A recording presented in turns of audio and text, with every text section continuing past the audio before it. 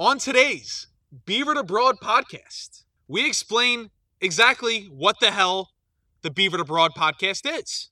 We will be breaking down Temple and Penn State's last season and off season. What else, Tommy? You can say hi. Hi, everybody. Familiar voice.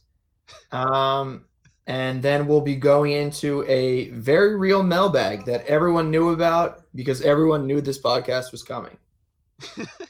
Yes, and we'll be getting everyone up to speed with our long-standing Penn State and Temple takes. So why don't we get started? Here is... We want to set a solid baseline for you guys so you guys know exactly where we stand on all the big questions. Yeah, like if you're listening to a Sixers podcast for the first time, you want to know if they were in or out on the process, or in and out on Iverson, or liked Larry Brown, or liked Doug Collins. It's a podcast, so they probably weren't, because they're probably, Bad example, because every Sixers podcast is pro-process. Anyway, here is Christian Hackenberg getting sacked. 3rd down and 10 for Penn State after the video review confirmed the ruling of active pass on the field. And up the middle comes Matakevich with another sack of Christian Hackenberg. So welcome to the Beaver to Broad podcast. From College to Walnut. That's one street over in each. Beaver being Beaver Stadium, or I guess Beaver Ave in State College, and Broad being Broad Street in North Philly. This is the only, I think it might actually be the only Penn State / Temple football podcast. I think we can say that with near certainty. Yeah, it's kind of unique. Now I'm kind of excited. I'm your host. I never said that. I'm your host, Chris Ankoviak. I'm a producer at SiriusXM, the college football channel, and a Penn State grad. And my co-host... My name is Tom Stinson. I'm a business analyst. And I guess because we're introducing our professions here, and I am also a Penn State grad. You were thinking he was going to be a Temple grad, didn't you? Well, you're wrong. Dead wrong.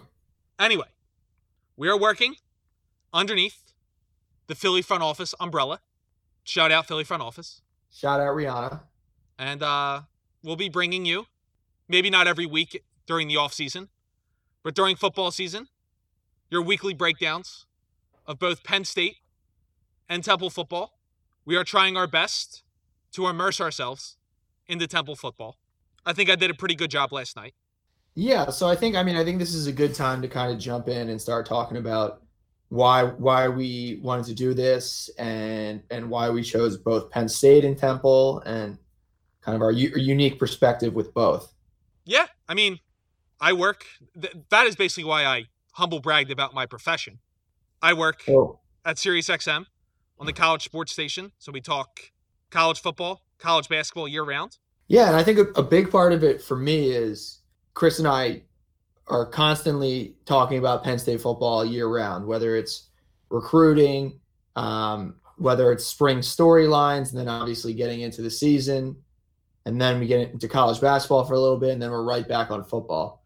So we're already that obsessed with Penn State. And Temple is the local Philadelphia team that we're both kind of trying to take. Yeah, we're both kind of in on Temple, but we're also taking it more from an approach of being a little bit emotionally detached. So we can kind of just offer our straight up opinions as opposed to maybe some of our over the top emotional takes that we deliver with our normal Penn State banter. And I'm just going to vouch for you too, Tommy. In doing my research the past couple days on Temple football, I wanted to ask some of my Temple friends, Temple alumni, their opinion on the new head coach, Rod Carey. And I had a stronger opinion than any of them. So there you go. I think that almost entirely validates your voice as the noted and full opinion of Temple L football. Yeah. So even though neither of us went to Temple, we know about Temple because we know more than Temple grads. At least the 3 that I texted. Is it worth me going to grad school at Temple just for the sake of the podcast? Dropping in a cool $40,000 or $50,000 a year for a couple of years to get my MBA from Temple? I mean, it wouldn't be the worst thing in the world for this podcast that we've been doing for 20 minutes now.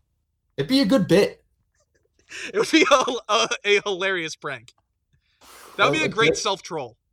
Are you actually thinking about getting your MBA? Yeah, I am actually, but not a. But not at Temple. No, I was gonna say I haven't really started thinking about places yet. I'm more so thinking about potentially starting to study for the exam. Okay. Yeah.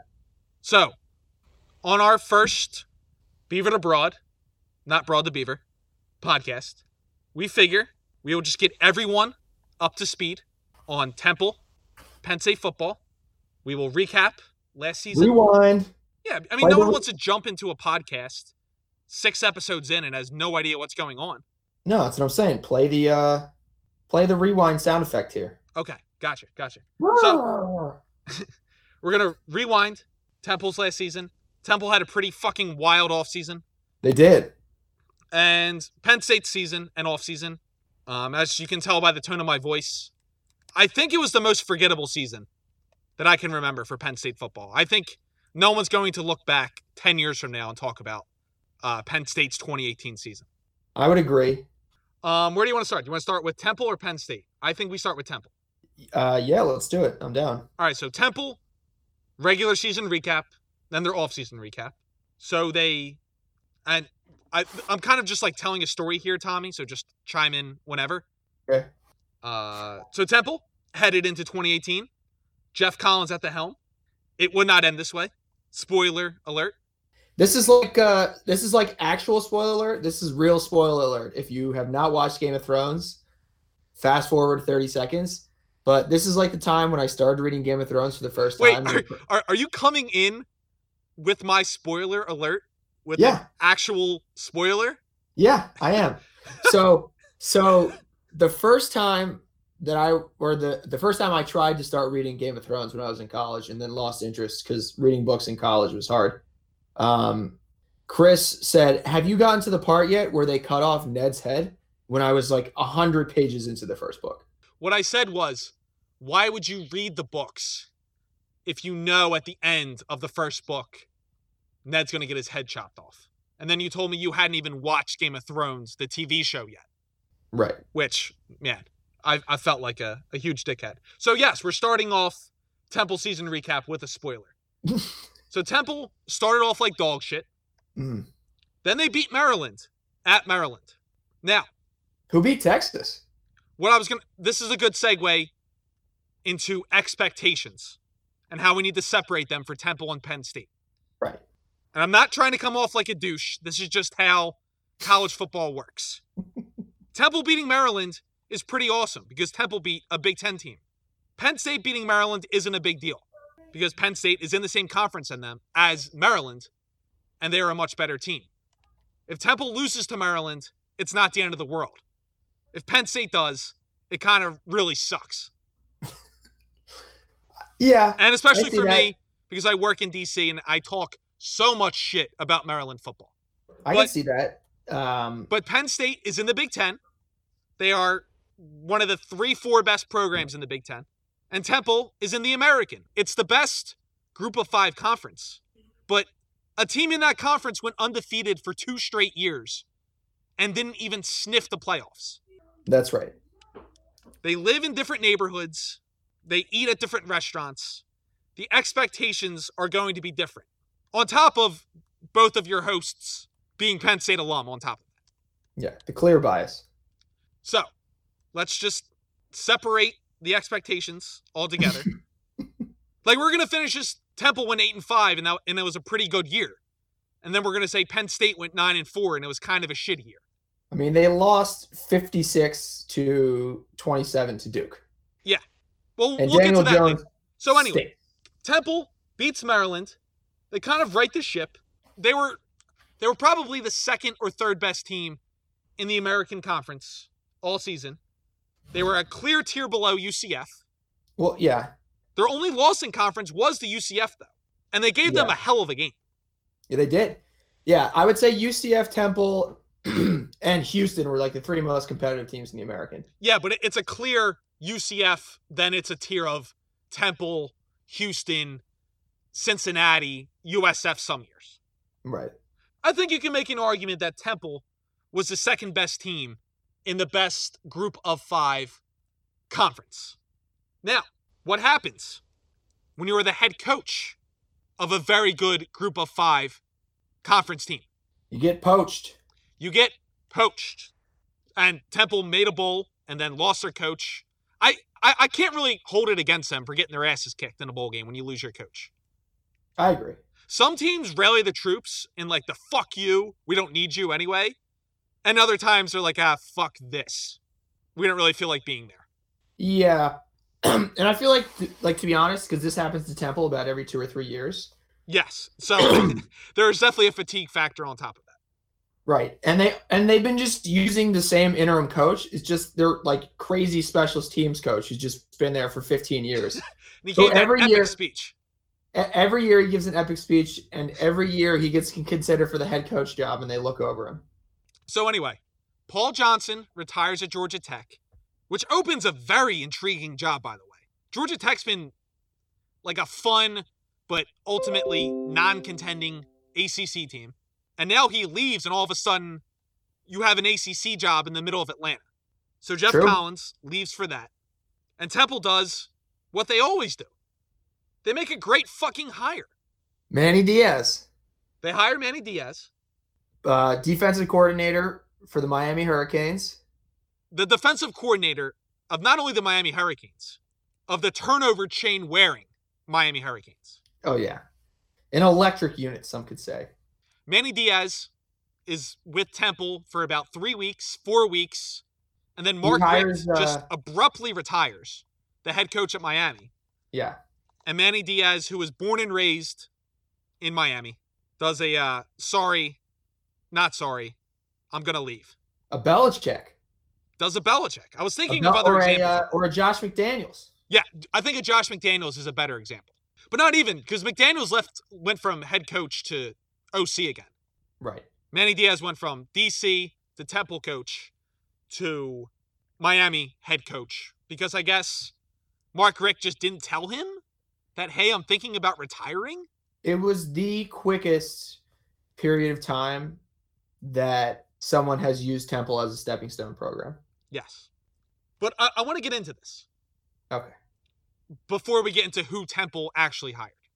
I kind of think of Temple and hiring their coaches. They're almost like the A's with Moneyball. Right. They clearly can't attract the top talent.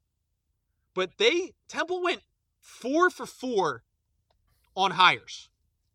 In the fucking history of college football, I can tell you one school that's gone 4 for 4 with hires. And that's Ohio State. Okay. Everyone else fucks up along the line somewhere. Right. USC fucked up with hiring Lane Kiffin or Sarkisian. Alabama was down for years. And Clay right now. Yeah, even right now. Clemson, Georgia, name anyone. Maybe Michigan. Penn State's done pretty good, but 45 years of that was Joe Paterno. Yeah. Michigan. I mean, any school you can think of, there's a fuck up in there somewhere. And at a non-power school, that can cripple you for forever. Right. They hired Al Golden. That was a hit. Steve Adazio, Matt Rule, Jeff Collins. Then they hire Manny Diaz. And in looking, doing research for the pod, they all fit the same background and criteria. Do you know what that is, Tommy? Young coordinator on a Power 5 staff? Yes, and never have been a head coach. Okay. This is like their A's market inefficiency. They get these guys, and I'm sure by the time Golden and Adazio leave, they're almost selling that this is not word for word, but saying, hey, this is a great place to have your first job. Yeah, cut your chops. Yeah. So Manny Diaz, same thing. Oh, and all of these guys have a Southern, except for Rule, who is Penn State and NFL ties. Everyone else has a Mid-Atlantic Southern connection. Al Golden did. Jeff Collins had a Florida connection. Adazio did. Manny Diaz coached at Miami. He coached at Texas. I think he was at an SEC school. I kind of understand that though, because I think it's brilliant. I think Manny Diaz would have been you know what's great about Manny Diaz leaving is that if he sucks at Miami, Temple fans can go, oh, dodge that bullet. And if he does great, you go, oh, we were 5 for 5 on hires. Right. But I was going to say, like, specifically recruiting guys from the South, because Temple knows they likely have not a stronghold on the Philadelphia area. Like, they're going to lose a lot of the 5-star guys, but they're always going to have a good foothold in, like, Pennsylvania, Philly, DC, Mid-Atlantic area. Temple right. gets a lot of the leftovers from the DMV pickings. That's why Jeff Collins was up for the Maryland job, because he recruits a lot of the second tier studs from this I'm saying this on a podcast. I'm recording in DC, this area. Right. But anyway, Temple doesn't have Manny Diaz anymore. So now it kind of fucking sucks. Temple is now in panic mode. We're now in late December, early January. And what does Temple do after a bad breakup? They do what any of us would do. They eat poorly for a few days, and they seek the affection of someone safe who will not hurt them. I thought you were going to say settle. Yeah. They did kind of settle for Northern Illinois' Rod Carey. Rod Carey is not like Manny Diaz. It's not like Jeff Collins, Rule, Adazio, or Golden. Now, what he is, he's a legitimate head coach. He's been at NIU for 5-6 years. They just won their MAC title. They just won the conference title. But he spent his entire life coaching and recruiting where, Tommy? The Midwest. North Dakota, Wisconsin, Illinois. North Dakota, Illinois. He's an offensive line coach. Which is nice, but guess what? That's not where the good players are from. And I'm a little bit out on the Rod Carey hire, simply because, and it kind of sucks for Temple, because they got pantsed by Manny Diaz. You know, they couldn't go out and do their what's the word? Unearth a gem? Is that the word? Yeah. They couldn't go out and unearth a gem. Mm-hmm. They settled for a safe guy who probably won't bolt. And Rod Carey has been meh at Northern Illinois. Yeah, lifetime record 52-30. Most of you listening that follow college football, when you think Northern Illinois, you think Jordan Lynch. He was basically Mac Tim Tebow. Loved God, couldn't really throw, but would run you the fuck over. Yeah, Jordan Lynch or Michael Turner for way back in the day. Right. But Rod Carey was not the coach of them. That was Dave Doran, who was the current coach at NC State, and Jerry Kill before him. Mm-hmm. Now, the program hasn't sucked. They won the MAC championship last year. They kind of did the thing where they won the shitty division, though, and then pulled an upset in the championship game. Oh, yeah. It hasn't been a sharp decline, but it's been a crappy kids roller coaster downhill decline. Right. And that's what sort of scares me. No, that scares me as well. No, he may be fine. Like you said, he's an offensive line coach. He has connections to the Midwest. He can get some big motherfuckers in there to block. Power running game. Maybe we can get, a Temple version of Tim Tebow. Temple Tebow would be great. But he's not a rising star in the coaching community, which Temple has done. Right. If he was Temple's first choice, that's great. But he wasn't. There's a reason he was out there in the beginning of January. Let me give you a take that I just thought of on the spot. So, what are Temple's best players normally? Like, what kind of players are normally the best players on Temple? What style of player would you say? I would say either a running back or I'm thinking Muhammad Wilkerson. Muhammad Wilkerson. Or am I being a basic bitch and only thinking of the best NFL player? No, like Hassan Reddick. So I was thinking more like speedy guys, a little bit undersized, a little bit thin, but super tough, super physical, city guys, Philly guys, or DC guys.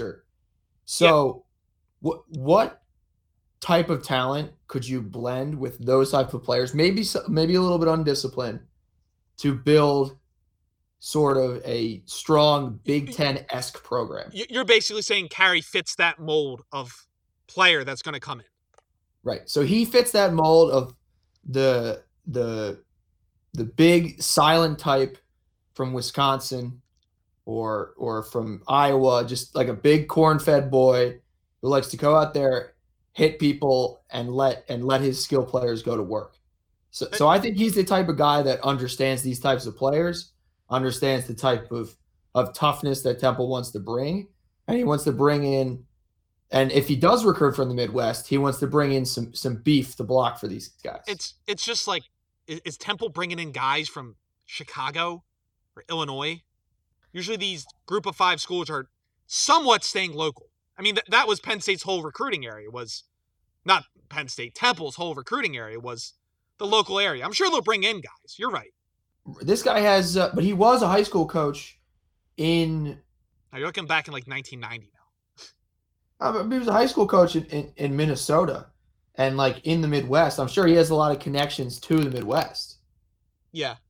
For the linemen, I guess, but there's not many stud players from there. Yeah, you know what I mean? I'm just giving you a little something. I understand.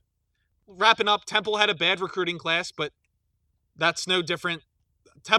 I look back for the past 5 years, they've had bad recruiting classes, even for their conference. At that level, it's more about player development.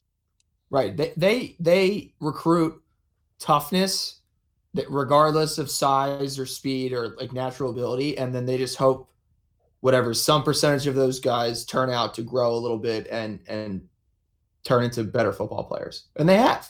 Yeah, no, they've been great through 4 coaching regimes. They've been great at developing talent, and that's why those guys get better jobs. Do you want to do Temple's draft prospects or just move on to Penn State?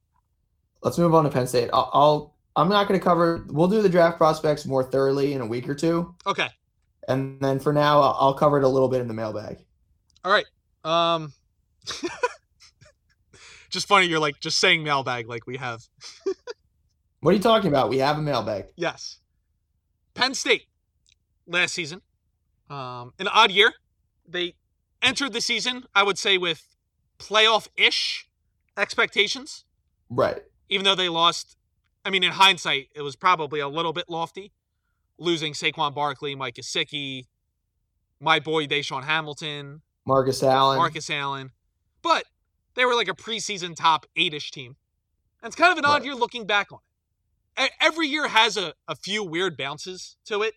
And you could probably do this for every top 25 team that isn't Alabama or Clemson that actually plays in close games. Right. But Penn State probably should have lost to App State. They got completely outplayed by Indiana. And yet 100% should have beaten Michigan State and Ohio State. Absolutely. Weird, 9-4, forgettable-ish year. Trace McSorley regressed. It was just lose a bowl game to an SEC program. I think the real turd bowl, that would suck. Turd in the punch bowl of the season was losing to Michigan State again after getting your heart ripped out by Ohio State again. Well, the lesson here is that I guess Franklin still hasn't learned that he shouldn't be buying his players Domino's at halftime. Yes. For those of you who don't know, in 2017, with Saquon Barkley, Penn State was number 2 in the country and lost at Ohio State. And then the next week lost to Michigan State at Michigan State. There was a big weather delay, and Penn State ate a shitload of Domino's. Like, I don't know if it was Domino's, but they ate a shitload of shitty food. It was either Papa John's or Domino's. And then came out really flat and lost to Michigan State. But at least that Michigan State team in 2017 was a decent team. Right. Same thing happens this year, except Michigan State stunk this year. Horrible. I think that's almost like the legacy of the season. Was we were good, but not great. We were clearly, I would say, the 3rd best team in that division. So Ohio State, Michigan, then a gap, then Penn State, and then another big gap. Yeah, we were lucky Wisconsin was down. Offseason, not as interesting as Temple's. Definitely not. About half of Penn State's roster, it seemed like, went into the transfer portal.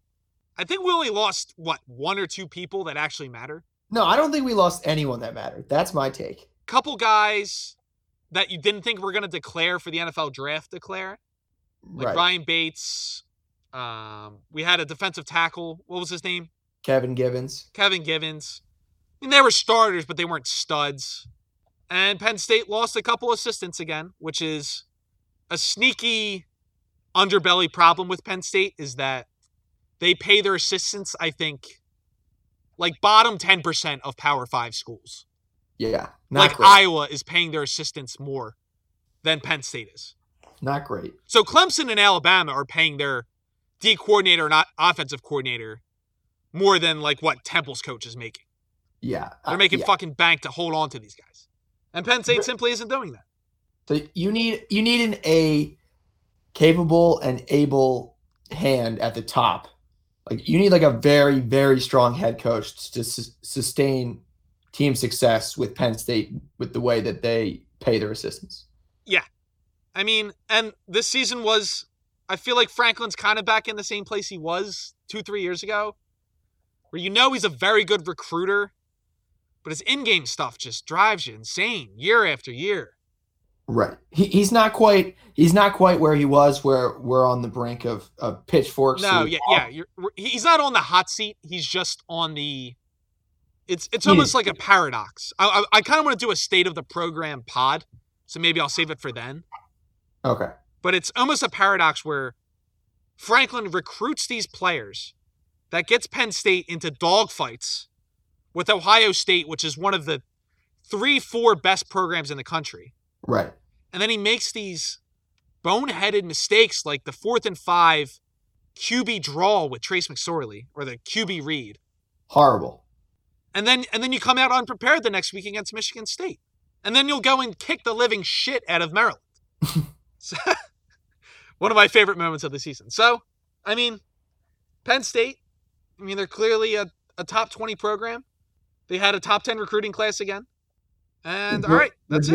They're doing Penn State things. Doing Penn State stuff. Would you say everyone's caught up now, Tommy? Did we miss anything? No, I guess the one big storyline for the spring right now, and I actually wrote an article for Philly Front Office. You can go back on our PFO Blue Route page and find this. But I wrote an article about some of the spring storylines. And the biggest one that jumps out to me is that Tommy Stevens, their quarterback, their heir apparent to Trace McSorley, is still not healthy. I don't think he's on the He was dinged up for, I would say, 70% of last season. Yeah, like a foot thing, like a recurring foot thing. It was kind of like you. Remember when you had your foot thing? At Penn State, I think I ran home. You ever get drunk and just run? Is that weird? No, you feel alive. The wind in your face. You can't run for very long. You get tired, but you feel alive while it's going on. Yeah, but I fucked up my foot, and then I was kind of just dragging it around for, what was it, months? Yeah, it was a strong 6 weeks. So yeah, I was basically Tommy Stevens. Tommy Stevens had that injury. He probably got drunk and ran home from champs. All right. Is that it? All right, is everyone caught up here? I think so, yeah. All right, we're going to take a quick break, and we're going to come back with some Where Do We Stands. We want everyone to know our background takes. Where do me and Tom stand on Temple having their own stadium, Penn State's uniforms, Jerry Sandusky, Joe Paterno, all after this break. We're back with Broad to Beaver, or Beaver to Broad. What is it again? It's Beaver to Broad. Okay, Beaver to Broad. Maybe that'll be my running thing. I never really know what it is. B to B.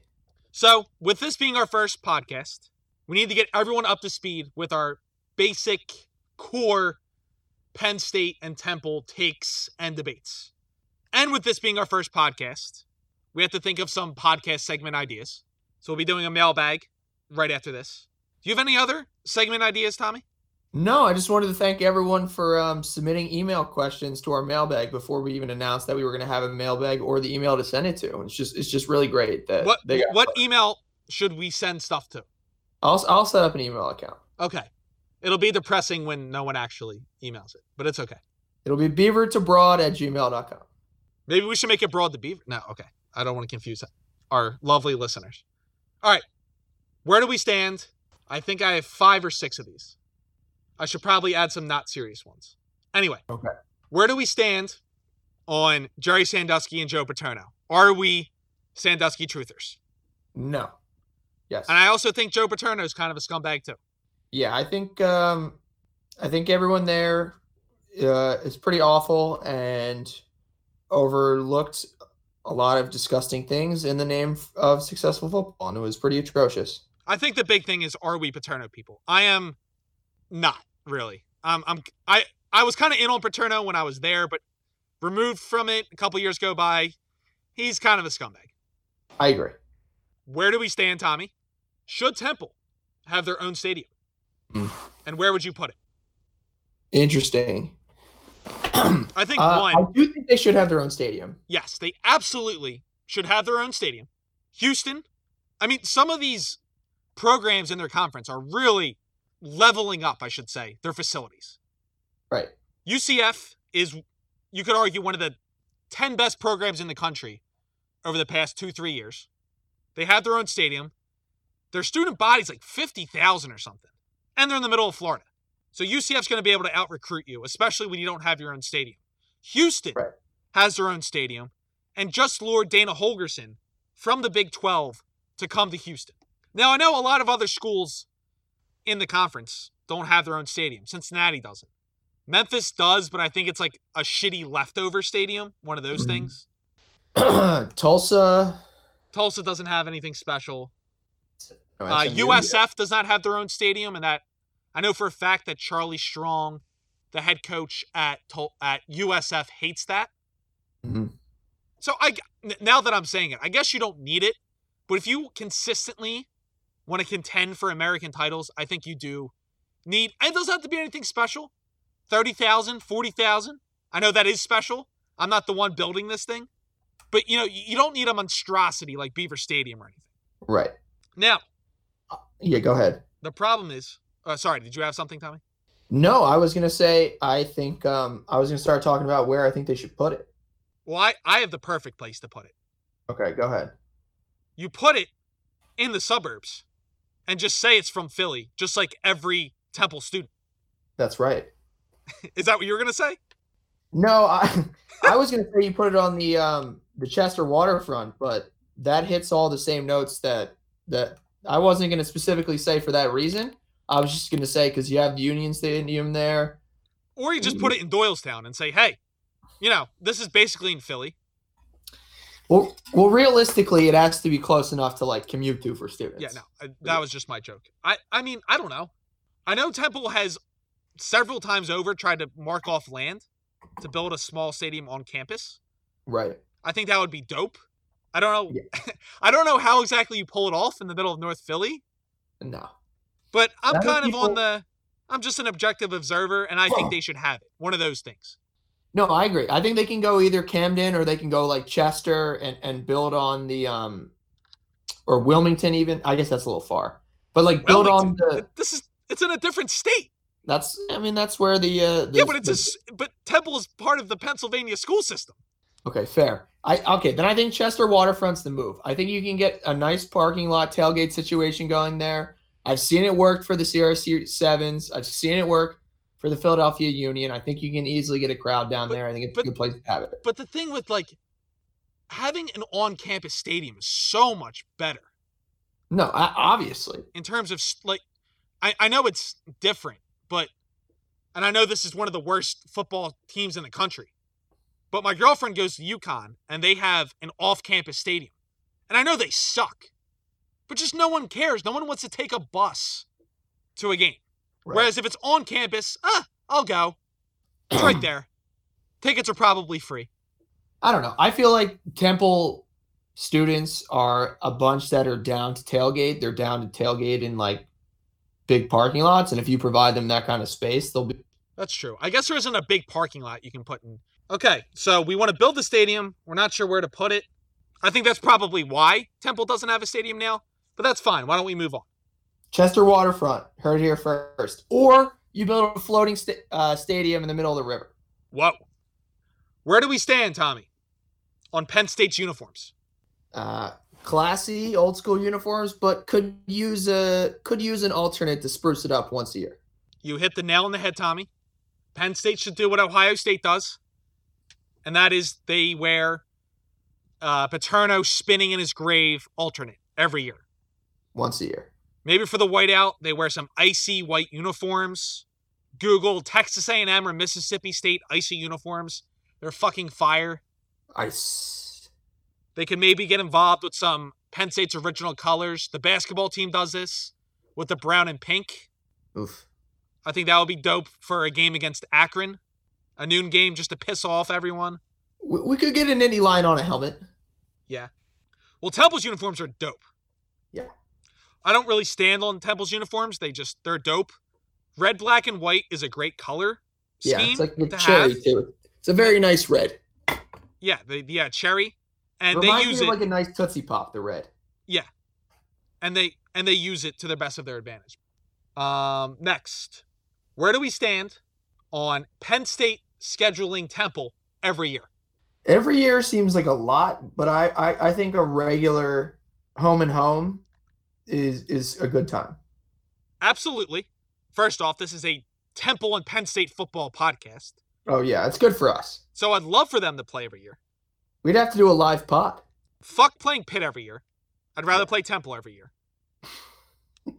Here's the thing with the home and home. I don't give a fuck at all. But Penn State's not going to do it. Penn State doesn't want to do it with Pitt. And they have, they actually had an intense rivalry in the 80s. But I don't know why Penn State can't have the same thing with Eastern PA. The Penn State Temple thing. Like a 2-for-1? Maybe. The other thing with the home and homes is, I think now with the college football playoff, you see Penn State kind of scheduling more aggressively. They're playing West Virginia. I think they're playing Auburn. Playing Virginia Tech. Virginia Tech, yep. Now, if Penn State were to not play Kent State every year or Akron every year and play Temple instead, I'd be fine with that. It's just that Penn State's not going to take a cupcake off their schedule and add Temple, which is, I'm saying this as a compliment, which is a tough out or, a loss like it was a few years ago. Right. And then play a home and home with them. It's just tough doing the schedule gymnastics to play them every year. I would like them to. I just don't think it's going to happen. Yeah, I think you would have to go potentially with a Big Ten relationship with the American, which would benefit the conference immensely in terms of their out-of-conference schedule. Or just kick Rutgers the fuck out of the Big Ten and add Temple. I would fucking love that, man. Do you think they would ever do that? They would add a second Pennsylvania? I guess they had Michigan State. Well, I think schools can block it, and I'm pretty sure Penn State would block the fuck out of that. Right. Because then Penn State gets half their recruits from the D.C. area. Right. So Temple would be closer to that and then have the same, Penn State would have better facilities, yada, yada, yada. But Temple would be, hey, we're a Big Ten school, and we're 2 hours away. Yeah, what is Maryland saying now? Why does it make a difference? Is it just another wrinkle for them to recruit around? Any other? Where do we stand? Let's go to basketball. Where do we stand on Fran Dunphy getting forced out? Forced out? I don't know if he was forced out. He was like, you should probably retire. But he had like a year to reconcile. Yes. I think I'm fine with it. I mean, he's an older guy. He's probably getting close to retirement anyway. They gave him a proper send-off. And I'm fine with it. Fran Dunphy was get some toast and dip it in milk. I'm stealing your expression. I say that a lot now, by the way. Is my dad's good golf buddy, Fran Dunphy. I think Temple can be really good at basketball. I agree. They have been. Not really good, but like they can be they can be. I don't see why they could not be on the level of Villanova at some point. I don't know if they're winning 2 titles in 3 years, but they should consistently be making Sweet 16s. Guys should not be leaving Philly to go playing at Penn State over Temple. Or Syracuse. Yeah. Well, I could see Syracuse. They have a championship tradition. They put guys in the pros, Jim Boeheim, but like guys leaving from Roman to go to Penn State to play for fucking Pat Chambers, who, by the way, is working on SiriusXM this weekend. I wish I was working the shift with him. So you give him a piece of your mind? Yeah, but I'm not. But regardless. Okay. Any other where do we stand? Or do we want to go to the mailbag? Let's go mailbag. All right. You can send mailbag questions to broadtobeaver@gmail.com. I just created the Gmail while we were answering this question. Tommy, Do you want to read the first mailbag question? Okay, first mailbag question comes from Tom S. from Havertown, Pennsylvania. Okay. And the question is, are there any good fits on either Temple or Penn State or any other local Philadelphia schools coming out in the draft this year that could be a nice pseudo-local match? Local for Temple and Delaware here, but Penn State's not local. Well, and one, the Eagles refused to draft Penn State guys. I don't know why. Pre-Jordan Howard trade, I would have said Miles Sanders would have been a nice third-round, all-around back to add. I still think it could be in the cards as a second-round guy. He's getting a lot of second-round buzz now. I'll tell you, Penn State has built this brand where their guys move up post-season. Oh, yeah. They are fucking workout warriors. Everybody knows the Lash building is downhill. I mean, not only Saquon Barkley, but who was the safety? Troy Apke? He fucking sucked. And he was like a third-round pick last year. Well, he ran, what, a 4.29? He ran like a 3.8. Not really, but it was like the fastest run at the combine that year. But Tommy, who are you thinking? Temple. I know, what is his name? Rock Ya-Sin? Yes. First off, great name. Electric name. The t-shirts will sell themselves. Mm-hmm. Brandon Galton cracking himself up on Twitter with rock jokes. Huge. He's a cornerback, so he'll probably drop a lot of picks. He's got rock hands, stone hands.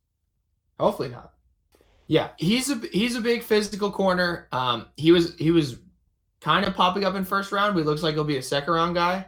I think that the Eagles are pretty stacked at corner. They have 5 guys that are 25 or under on the roster already. So I don't think they're going to go big on corner, but he's a good player and someone they could potentially use because I don't really like a lot of the guys they have on the roster outside of like Cravon LeBlanc and Jalen Mills and Avonte Maddox. But I don't know. So I think he's not really a fit. I don't think Amare Amayuwale, or whatever his name is. He's also he's long too. Yeah. He's another like late first, early second guy I don't really see as a fit. Miles Sanders, we went over. Just a solid back, not super explosive, but patient, hits the gaps well.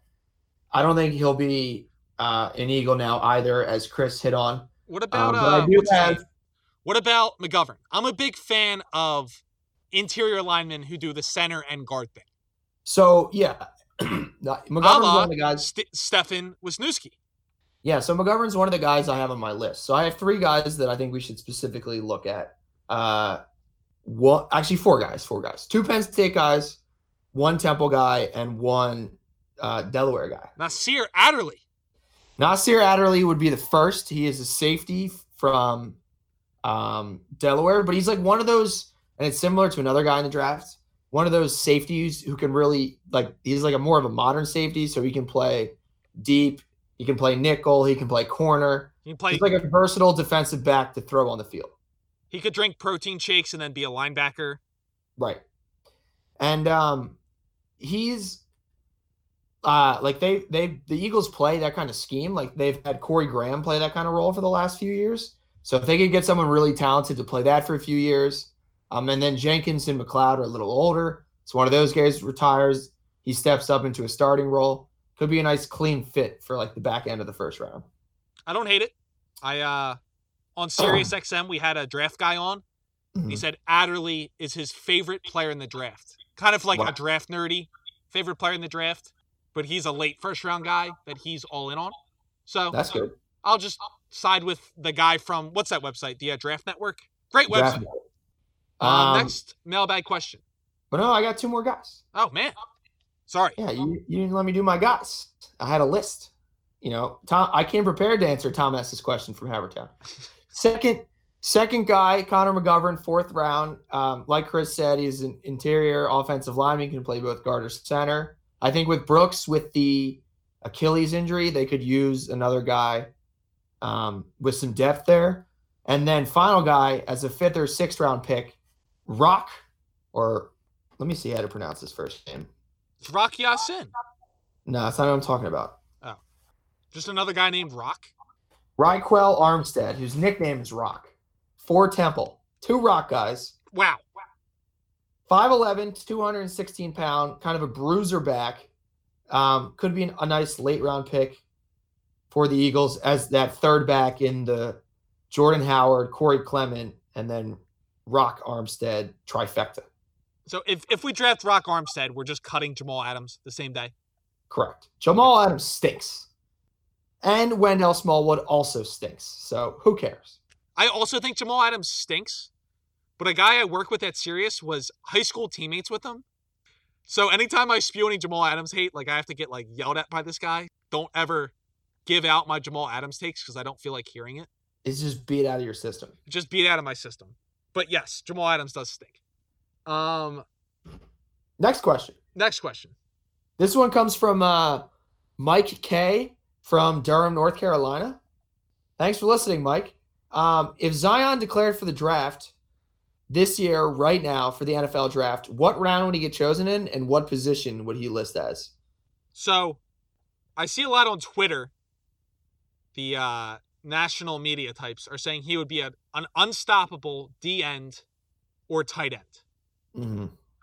But the on-air hosts that I work with at Sirius, who cover college football and played college football, all say he is literally the perfect left tackle. I know that's not flashy, but you forget that left tackles are freak athletes.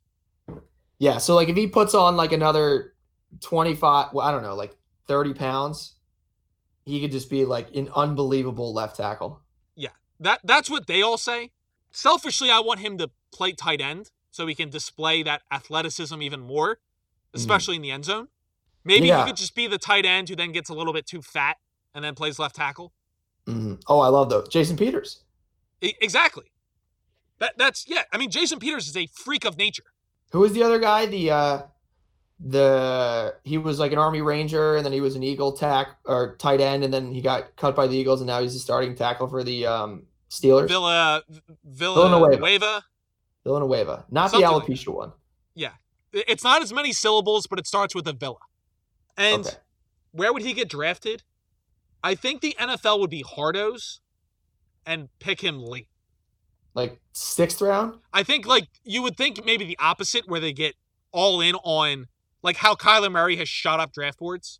I think he would go the opposite and be like, he has no tape. You can't just pick him based off that. Right.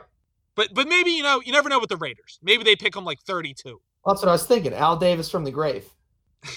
Al Davis would pick him 4th overall. So let's give him a 5th round grade. Okay. Any more? One more. We did answer Chris D from Downingtown's question during our catch-up segment. Thanks for writing in, Chris. Final question. We got Dave P from the suburbs. If Pitt were to somehow win in Happy Valley this year, do you think Penn State would ever sign up for the Keystone game ever to be played again? Is that what it's called? I guess. No, probably not. I don't think Penn State likes playing Pitt. I think it's at least James Franklin does not like playing Pitt. No, I think it's and to not sound, I guess this isn't even really my opinion. From Franklin's opinion, he feels like he has everything to lose and nothing to gain with the vitriol that Pitt has towards Penn State as a program, where Penn State's kind of apathetic to the whole thing. Is that fair? Yeah, and I think Penn State is just getting any recruit they want pretty much in Western PA. Yeah. First off, the town in Pennsylvania is not what it used to be. Mm-hmm. Penn State, yeah, they have really nothing to gain with playing Pitt every year. It sucks, but they're not. I don't think they're getting much out of it, which goes back to the thing with I don't think we're going to play Temple every year either. Yeah, I think if they lose, and if they lose specifically to Pitt, like, I mean, Pitt, they could have a year where they come in like 2nd or 3rd in the ACC Coastal. Well, Pitt won their division last year at 7-5. It's just the division was trash. Right. They played in the conference title game against Clemson, and on the first play from scrimmage, Clemson scored a 75-yard touchdown. Right. So, but like theoretically, like they could, like, because they play in a weak division, could roll off like 10 wins and be someone who could like get mentioned for almost making the playoff. Like they have that capability. So they're not like a terrible program if they get it together.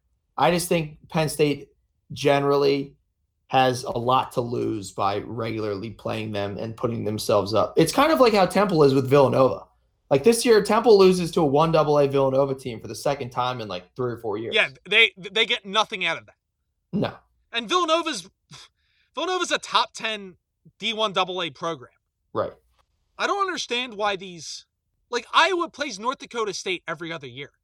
You're not going to get credit for beating them. Why not just play a trash D1 AA school? Mm-hmm. No, I agree. I think in general, I think these teams should be banned from playing 1AA teams. I agree.